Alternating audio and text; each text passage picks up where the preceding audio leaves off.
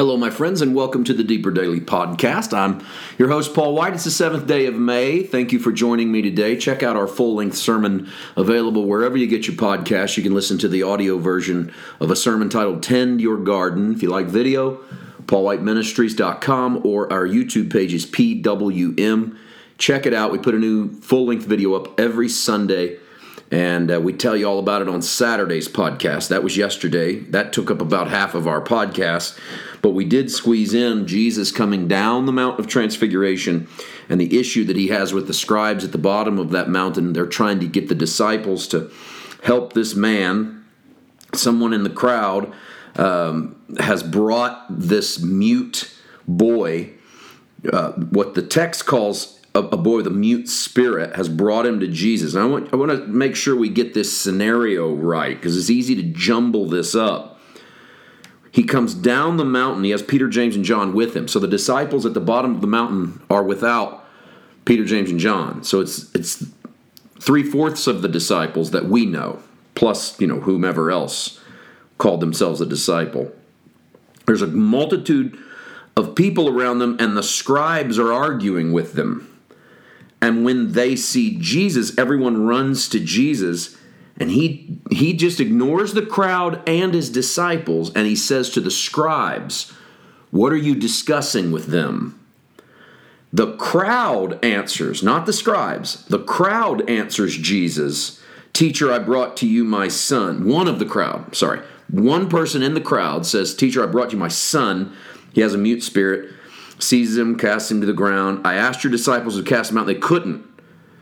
Jesus says, "O faithless generation, how long shall I be with you?" I told you yesterday that Jesus' impatience here is not just with the disciples, but with that generation at large, with the faithlessness that they exhibit. But I want to remind you that Jesus was asking the scribes, "What is it you're talking about with my disciples?" And they don't answer him. And a man interrupts and asks Jesus if he could heal his son. We've taken the fact that the disciples couldn't heal him, and we've made Jesus' statement be one of frustration and impatience towards his disciples. But I don't think Jesus has been talking to his disciples this entire time. It tells us he asked the scribes, "What are you talking about?"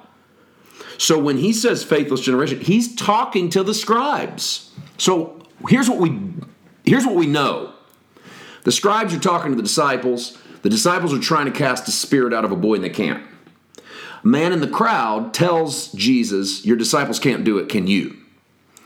Here's what I'm telling you what we know. What we know is that Jesus then says, "O faithless generation, how long shall I be with you? How long shall I bear with you? Bring him to me." Here's what we don't know. We don't know what the scribes were saying to the disciples. They were saying something. Whatever they were saying, they refused to tell Jesus, because Jesus comes out and goes, "What are you guys talking about?" No one answers. Then there's this side story, your disciples can't heal my son. Jesus, I don't think, ever takes his eyes off the scribes and says, "Oh, faithless generation, how long I got to be with you?" Whatever they're talking about with the disciples, Jesus is defending his own call and his own ministry when he says, "How long do I need to be with you, you faithless generation?" So to me, it's fascinating that we don't know exactly what the scribes are talking about with the disciples. But whatever it is, it frustrates Jesus that they keep going around the same proverbial mountain in regards to these discussions. So now they bring the boy to Jesus. This gets us to right where we were yesterday. What we didn't do yesterday was really dig in, for time's sake, dig into what they were talking about. Okay, so now that we've done that, they brought him to him, verse 20, "And when he saw him, immediately the spirit convulsed him, and he fell to the ground and wallowed and foaming at the mouth. So he asked his father, 'How long has this been happening to him?'" This is an interesting question by Jesus. "How long has he been doing this?" And he said, "From childhood. And often he has thrown him both into the fire and into the water to destroy him. But if you can do anything, have compassion on us and help us." Now, the text told us that he had a mute spirit. That's what the man in the crowd said. That would indicate that there's a spirit in the boy that keeps him from talking. Now, there are commentators and scholars that will say, well, if the text says he has a mute spirit, then he has a mute spirit, that there's nothing else going on. It has to be a spirit, otherwise it would have said. A mute spirit doesn't account for the boy falling into the fire or falling into the water. These seem like suicidal tendencies in this boy, and that he's been mentally off since he was a kid.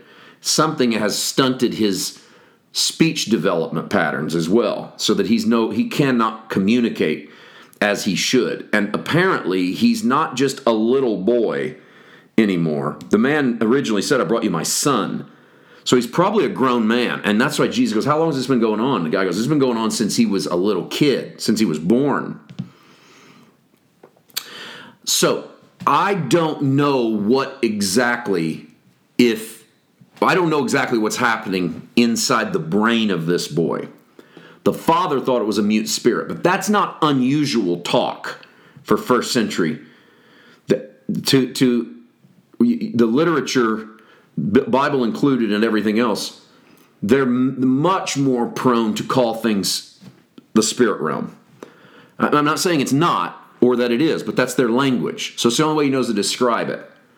So Jesus is going to cast out not just a mute spirit, but a deaf and dumb spirit. So Jesus identifies that there's more going on in the boy than the father knew there was going on. That's one thing we're going to learn quickly, because the man says, "If you can do anything, have compassion on us and help us." Here's our narrative issue. I told you there was a couple. Here's one. Verse 23, Jesus said to him, "If you can believe, all things are possible to him who believes." You've probably heard Matthew 9:23 quoted many, many times. The problem is that that's not the way that translates from the Greek.